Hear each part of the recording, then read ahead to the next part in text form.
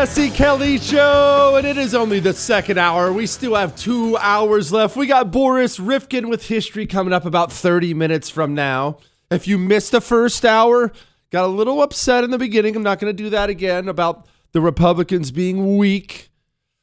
You can download the whole thing on iHeart, Google, Spotify, and iTunes. Also, Daniel Turner stepped in, got us a whole lot smarter about oil and energy and where everything is coming from.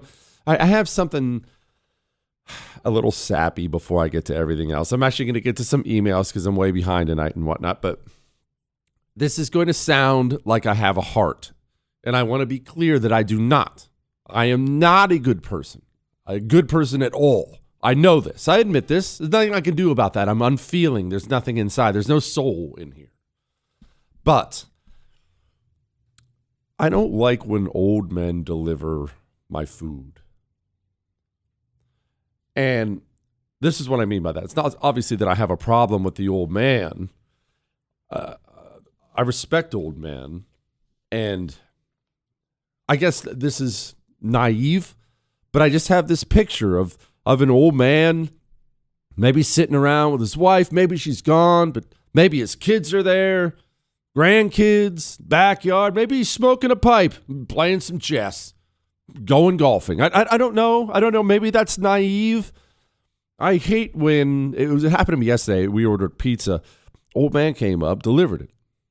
And if it's just an old timer who does it to keep busy, I get that. I actually had a driver in Fort Worth a couple weeks ago. I went over to Fort Worth. He was an old timer, and we were just jawing back and forth about things. And I asked him why he was doing it. And he's like, "Oh, no, I'm happy. I'm retired." He had built helicopters forever. He was clearly doing fine. He's like, "I just do this so I have someone to talk to." That's not what I'm talking about. That's fine. I get that. I don't like it that an old man has to deliver food. And I don't have anything else to say beyond that. I don't have something I want to expand on. It's just, it's been eating at me, and it really feels wrong when an old man delivers food to me. I don't like it. There's something about it. Chris, did that make sense at all? It did make sense? It feels good. I don't even know why I felt the need to unburden myself and get that off my chest, but I do not like it. I do not enjoy it. All right, back to where we are before I get to emails here. We cut off Russian oil. As you heard from Daniel Turner earlier, we get about 3% of our oil from Russia. So that's not good considering we were already all getting slaughtered at the pump. Our fearless commander-in-chief got up and spoke today. And it will make America a world leader, manufacturing and exporting clean energy technologies of the future to countries all around the world. This is the goal we should be racing toward. Okay, yeah, okay. He went on.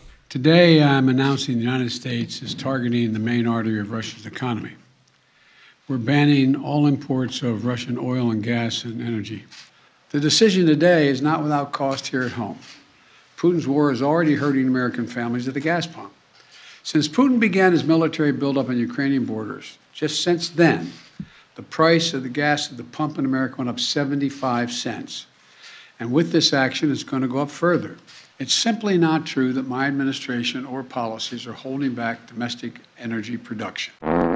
If you believe any of that, make sure you go back and listen to Daniel Turner from hour one, where he destroys all of that. That is a bald-faced lie. And actually, now that I think about that, Chris, what does that mean? A bald-faced lie? No, it doesn't mean you have a bald face. I actually have used that term my whole life, and I don't know where it means. Chris, don't just make things up. I can make things up. Do you think you could look it up? Please find out what... Anyway, back to what I'm saying. This Biden administration has made a policy of this. It is something to see. The arrogance out of these people, it is something to see. So cause a problem. Remember, prices were through the roof long before Putin ever got to Ukraine. Cause a problem. Deny there's a problem. That's always step 2. And step 3 is, hey, man, that's not my fault. It should motivate us to accelerate the transition to clean energy. This is a perspective that our European allies share, and the future where together we can achieve greater independence. Loosening environmental regulations or pulling back clean energy investment will not lower energy prices for families. But transforming our economy to run on electric vehicles powered by clean energy with tax credits to help American families. Yeah, you get the idea. It's all a bunch of lies. Remember something. The communists leading up to World War I, before there was ever a World War I, and after World War I broke out, the communist movement was starting to spark in the world. Obviously, you know it ended up blowing up in Russia. But remember this. World War I had a level of carnage the world had never seen before. We honestly don't think enough about World War I because why? Well, it got superseded by World War II, where everything got magnified above that.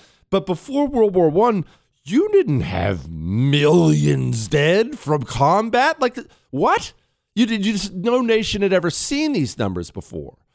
And while we were in the middle of watching carnage like the world had never seen before, and normal people like you, were watching in horror, the communists, they thought World War I was fantastic. They thought to themselves, oh, nice. This is going to present us an opportunity to take power. Right now, the normal person cannot afford to live the way they have lived in this country. I should just talk to the wife during the break. We have a SUV. It's 8 years old now. So it's a little older, but it's not ancient, right? We have an 8-year-old SUV. Got to have it because my kids are huge and I'm huge. She just filled up. It cost her $100 to fill up. Okay, how are people supposed to live like that? And this is not a person, she's not some person on the road all day long. It's to this practice, then to that practice, then to school. Living that life that mothers live in this country. How are normal people supposed to afford that? And yet the Biden administration, this is the most devastating thing. They're not looking at that and saying to themselves, oh, dang, I feel bad for that mom.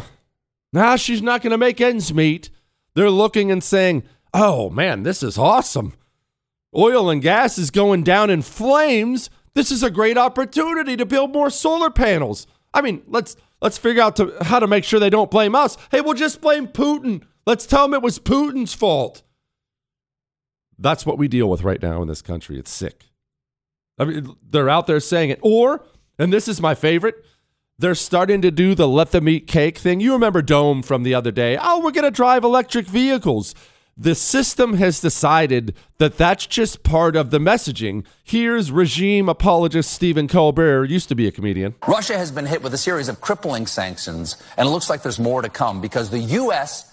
and its European allies are now discussing banning imports of Russian oil. Take that, Putin. We're not going to buy our gas from a war criminal. We're going to buy it from the good guys, Saudi Arabia. But it's going to cost. Since the invasion, oil prices have skyrocketed. Today, the average gas price in America hit an all-time record high of over $4 per gallon. Okay, that stings, but a clean conscience is worth $1 or $2. I'm willing to pay. It's important. Right. It's important. I'm willing. Hold on, Chris. Before we let him finish up, you have 7 seconds to give me Stephen Colbert's net worth. 7 seconds. How fast is the internet in here? I'm going to let him finish. To pay $4 a gallon. Hell, I'll pay $15 a gallon because I drive a Tesla. How much, Chris? Stephen Colbert. Did you hear what he just said? It's a small price to pay for a clean conscience. I don't want to hear about your $1 a gallon. Plus, he drives a Tesla. He has a clean conscience. What do you have, peasant? Stephen Colbert is worth $75 million. Makes $15 a year, Chris says. Yeah, that network TV money's big boy money. Do you notice any parallels, by the way? Do you notice any parallels between what you're hearing right now with gas prices and what you were told approximately 2 years ago when coronavirus hit and they all decided you aren't essential and you aren't essential and you should stay home? And you remember what they all told us? Hey, quit whining about your job. We're all in this together. Do you remember being all in this together? I remember a bunch of fat, rich celebrities going on Instagram, putting out a video saying we're all in this together. We're in this together. No, jerk. You're in a mansion with your private chef. You're still having parties over to pretty girls and champagne and steak and lobster. I'm sitting at home as the bank account drains unsure of how I'm going to pay the bills. We are not in this together. And we have a division in this society. I swear on my life, it is going to lead to a French Revolution if this stuff continues.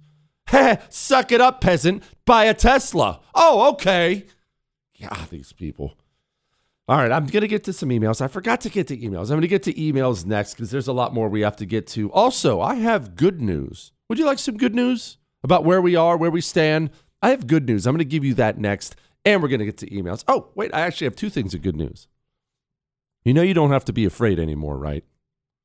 When you're out and about. I know that feeling of being unarmed when you're in a place where there are dangerous people, and it's a bad feeling. You don't have to feel that way anymore. Go get a hero gun. And maybe you're saying to yourself right now, Jesse, I hate guns. Oh, that's fine. Look, that's fine. I would disagree with you. No judgment here, though. Hero gun is a non-lethal gun. It shoots pepper balls 100 miles per hour. So that daughter of yours you sent off to college who hates guns, get her a hero gun. When these pepper balls hit, they cover the person who got hit with them in this brutal chemical pepper cloud. Might save her life. Go to hero2020.com and use the code Jesse. Get yourself some peace of mind. Get your daughter some peace of mind. State restrictions may apply. Hero2020.com, code Jesse. Is he smarter than everyone? Who knows? Does he think so? Yeah. The Jesse Kelly Show.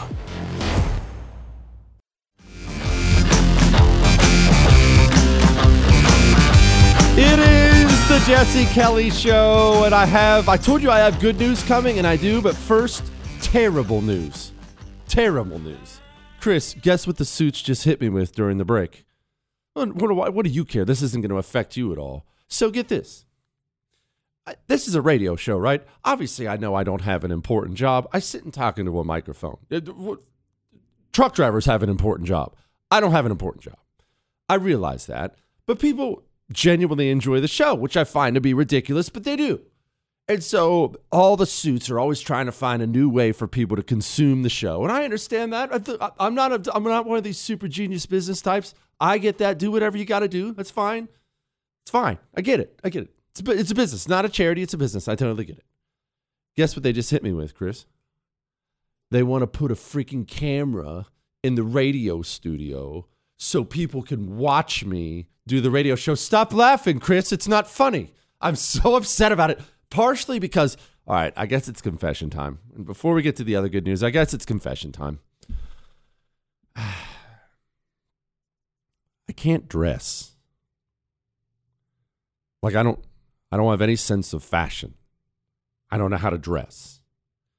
And here's what's crazy is a lot of people don't realize that because whenever you see me in public, if I have to go to public events, I've found basically one go-to, and that's what I go to. You're going to see me in my cowboy boots, obviously, and jeans, and a button-up shirt, and a sport coat, no tie. That's really my thing. You see, I wear that every night on TV. My TV show's on the 1st every night, 9 p.m. Eastern time. That's where I wear on TV.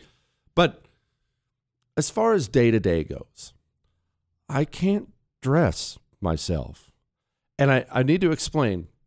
It's not as if I don't want to be able to. I didn't used to. Full disclosure, I never developed these skills when I was younger because I know you're going to find this shocking.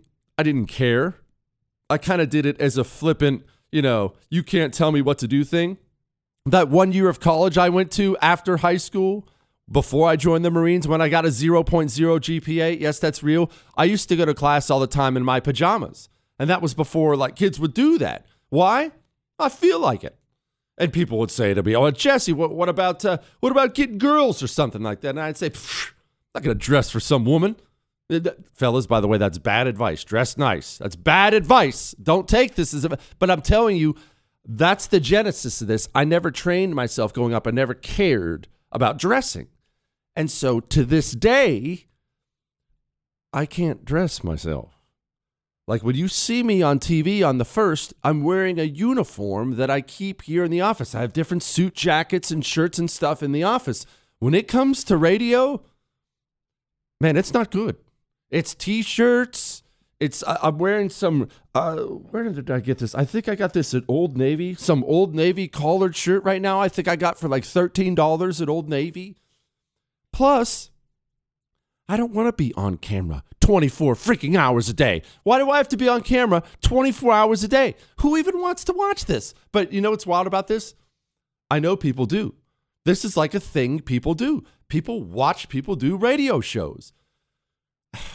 All right. You know, it's not one of those things I have a choice for either. It's just one of those things I get roped into. Yes, I understand they're going to pay me to do it. Who knows what it'll be? You know what? No amount will be worth it. You know what I'm going to ask them for, Chris? I want a gallon of gas a day. That's what I want. But apparently, this show is going to be videoized. Is that a word? Can I say that word? Videoized? And it's a word now on the Jesse Kelly Show. This show's going to be videoized. That sucks. I'm going to have to start. You know what? I'm not changing how I dress.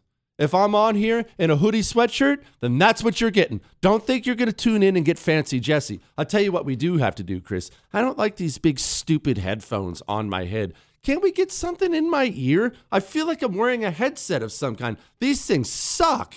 Oh, yeah, I guess they did get me the other ear things. I just haven't done it yet.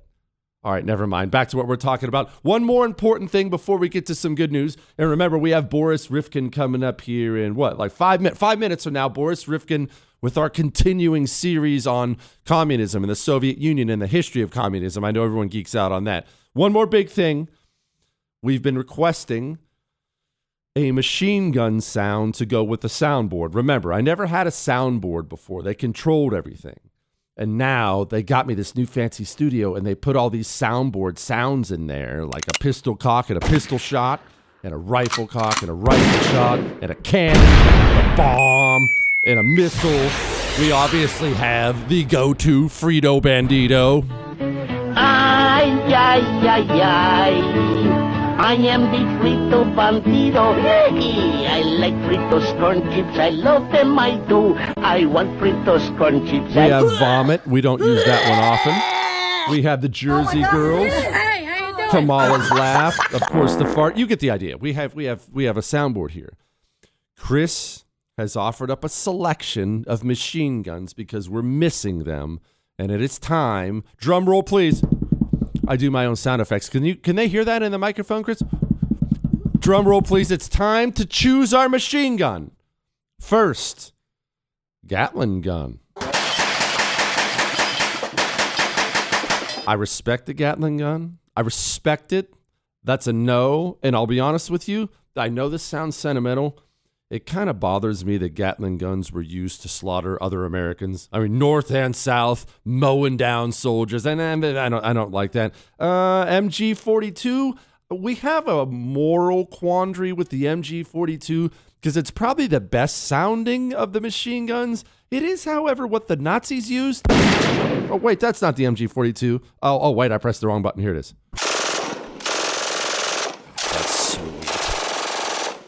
All right, we'll come back to that. The bar, in case you don't know what that means, the bar is the Browning automatic rifle.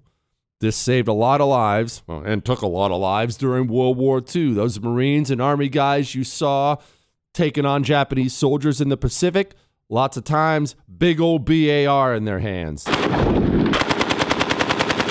Oh, I do believe we have a winner. Hold on, we'll do the Uzi. Nah, not enough. That's a Thompson submachine gun. So's that one.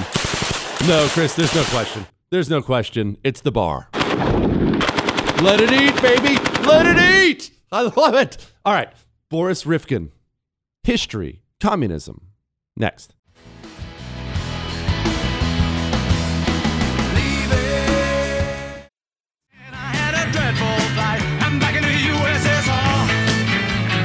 It is the Jesse Kelly Show, and I just had a thought. I'm completely going to put Boris on the spot here. We'll see how it goes. By the way, joining me now is Boris Rifkin, sole member of Montefly Holdings. He's the one who's been joining us every single Tuesday at this time, giving us kind of a chronological walk through the beginning of the Bolshevik Revolution and Lenin and communism and Stalin and whatnot. Something I think I'm going to drop on Boris right now is, Boris, I know you have all kinds of history and knowledge in this Russia-Ukraine situation. Once we geek out on communism here for a segment, you want to come back and tell us your thoughts on current events? Sure, would love to. Perfect. All right, now let's set that aside then for a moment. Last week we were talking about Stalin and the Great Purge, and kind of the last thing I want you to hit on when it comes to Stalin is the Great Terror. The people have heard the word. I don't think they understand exactly what it entailed. I don't think they understand what it meant for places like Ukraine and other places. What was the Great Terror? Well, it was really a combination of different terrors that went in stages. It really wasn't one. It was a number of different things that were put under one umbrella, essentially. So it began with the first 5-year plan that he launched in 1928, and we touched on that in the last segment last week, to get the grain from the peasants, to get hard currency for rapid industrialization and militarization. And that led to his policy of expelling and murdering the kulaks and collectivized farming, which led to famines across the country. That should also, I think, be seen as part of the Great Terror, although often what you're told to associate that with is what happened in the later part of the 1930s with the show trials and the political opponents within the Communist Party that Stalin had liquidated, his old rivals, people who he had at one point come to power with alongside. And then there was a huge purge of the Soviet military, the Red Army at the time.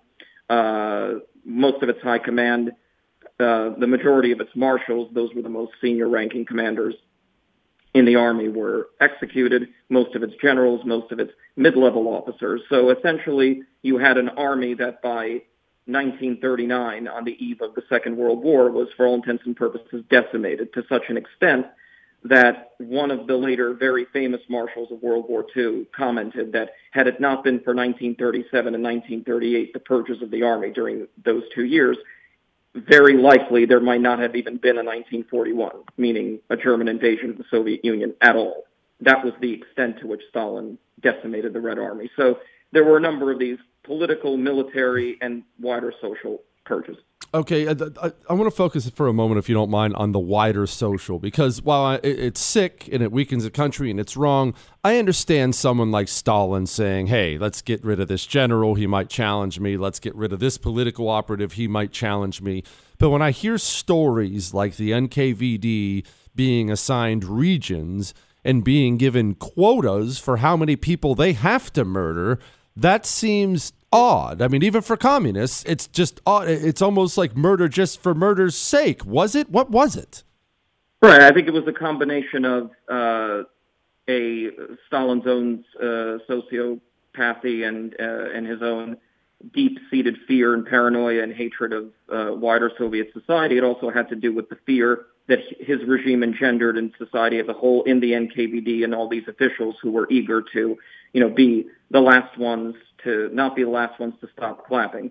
And even on a personal note, my own family was caught up in this bulldozer. Sadly, my own great-grandfather was arrested, tried, quote unquote, and executed by an NKVD troika firing squad. So our family sadly didn't escape from the savagery of that era. And then my grandfather, his son, was, designated an enemy of the people. And notwithstanding that, he, fought in World War II, volunteered, and all the rest of it. So, and he couldn't comment on how his father died and that whole period and the circumstances. So it was really a pervasive environment of complete terror, to the point that there were, 2 to 3 informants per person in the country. Nobody trusted anyone. And then, of course, decades later, you found out that your relatives, your closest friends, your work colleagues were all, spying on you and basically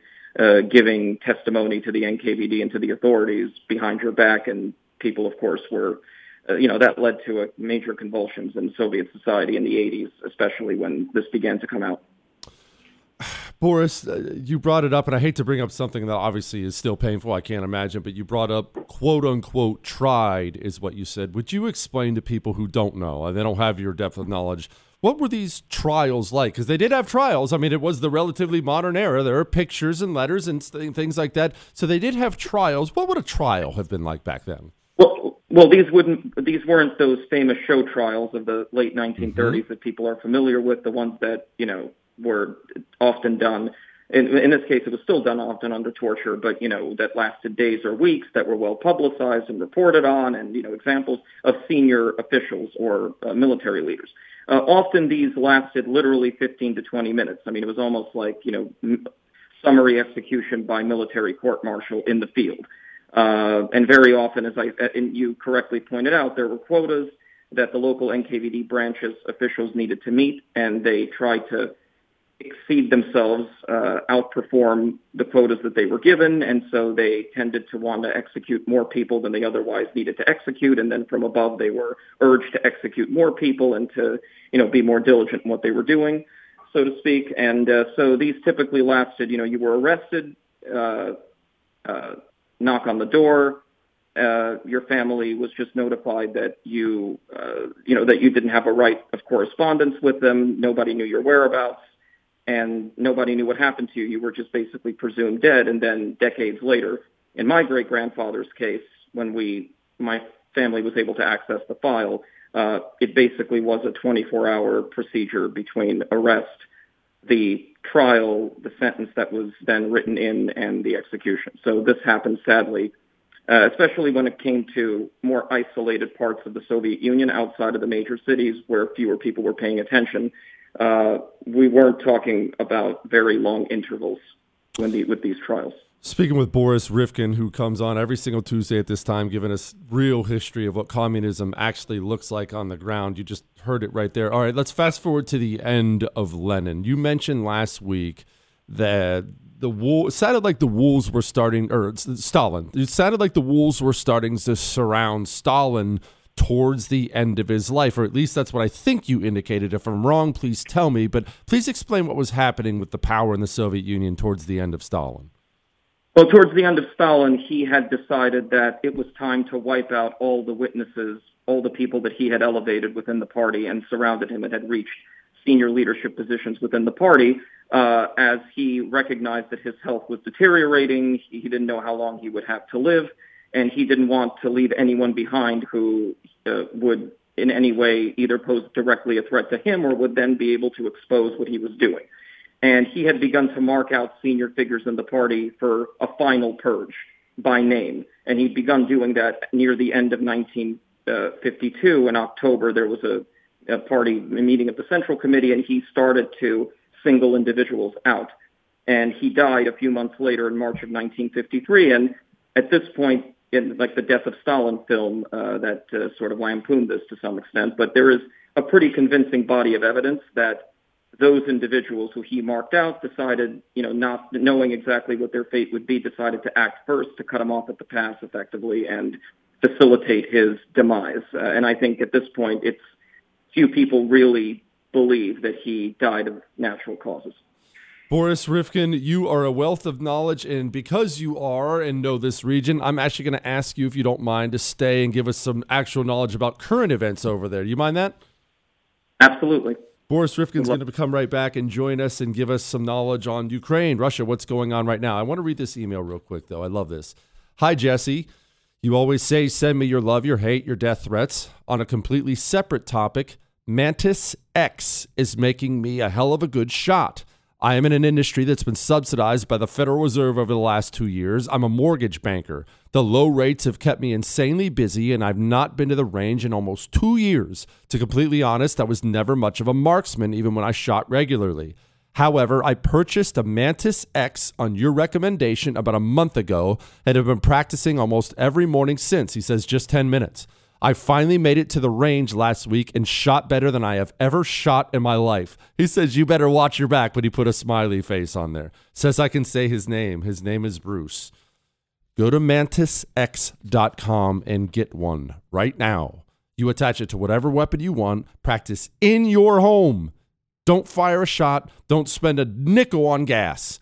mantisx.com. It will get you better. Miss something? There's a podcast. Get it on demand wherever podcasts are found. The Jesse Kelly Show.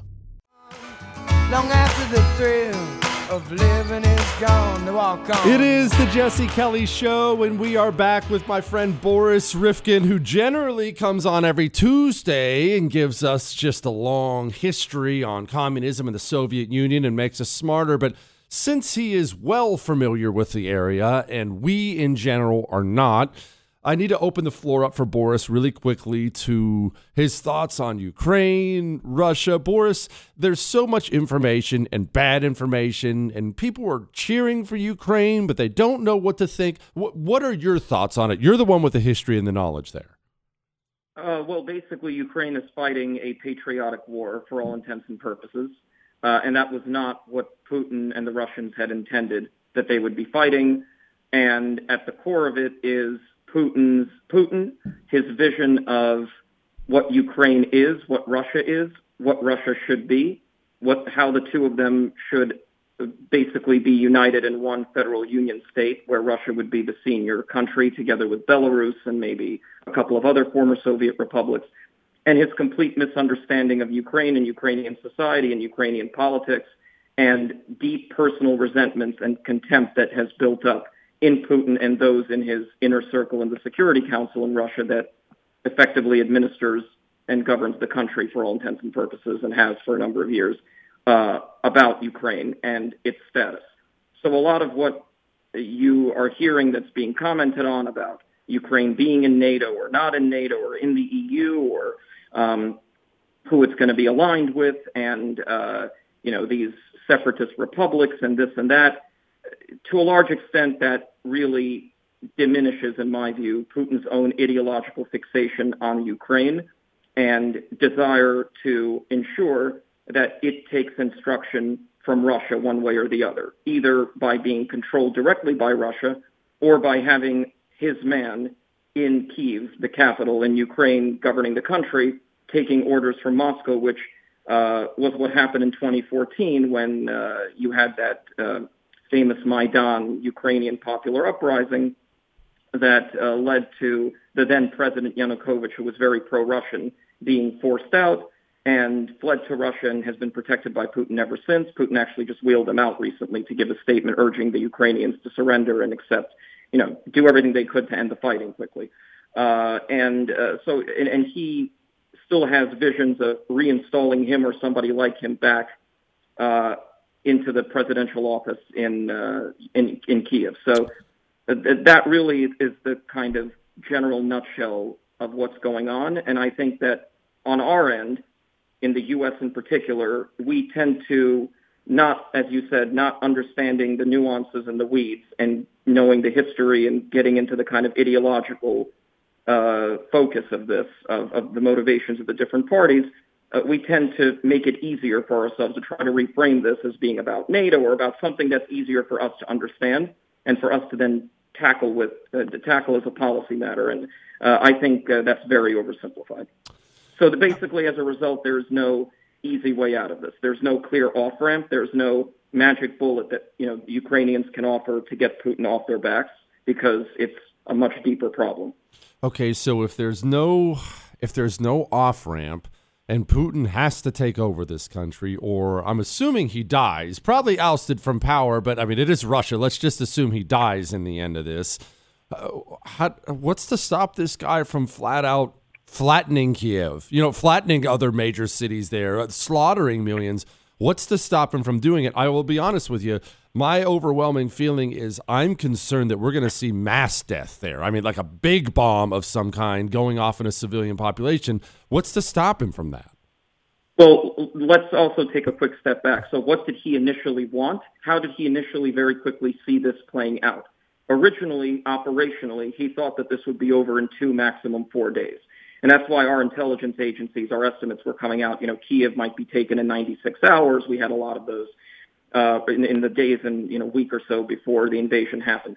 And a lot of that was driven by this, that the Russians really believed, Putin personally believed, and there were maybe 2 other people from the sources that I follow in Russia that made the final decision. And Putin actually decided to invade from, again, those sources near the end of January. So a lot of what we were seeing at the beginning of February was, in my view, kind of smoke and mirrors.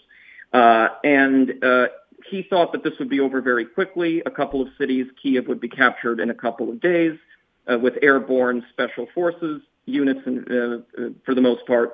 The government would flee. Zelensky he didn't really take him seriously. He was surrounded by, entertainers, and this wasn't somebody he really respected all that much.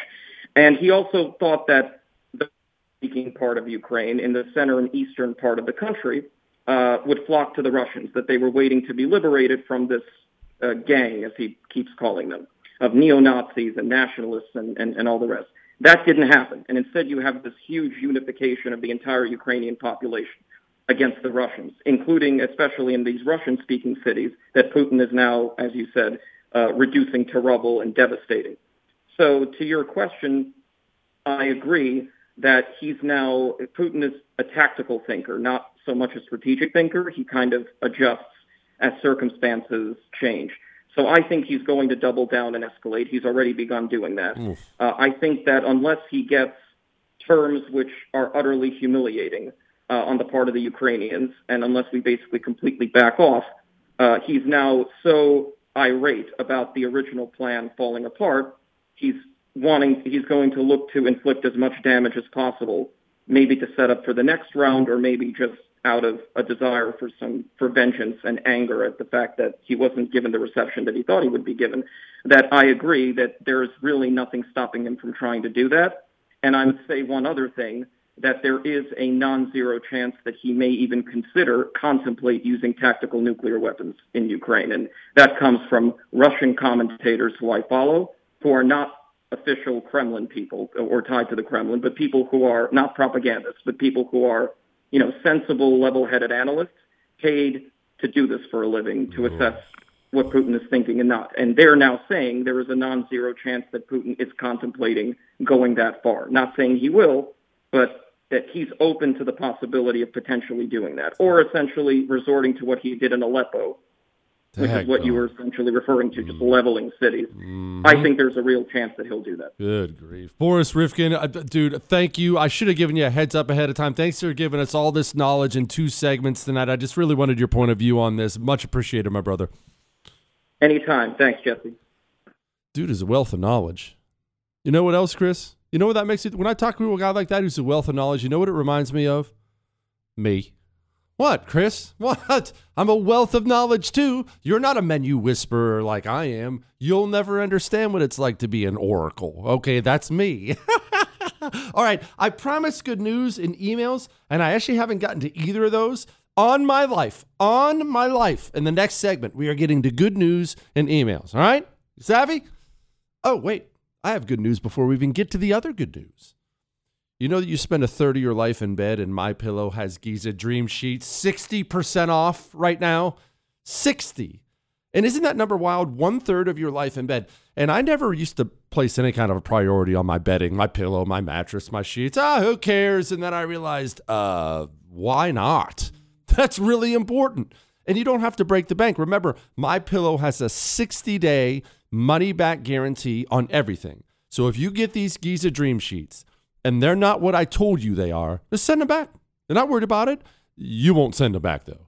Get 2 sets. Again, get 2 sets so you can have one on the bed while the other's in the wash. Go to MyPillow.com, use the promo code Jesse, and that gets you 60% off. MyPillow.com, promo code Jesse.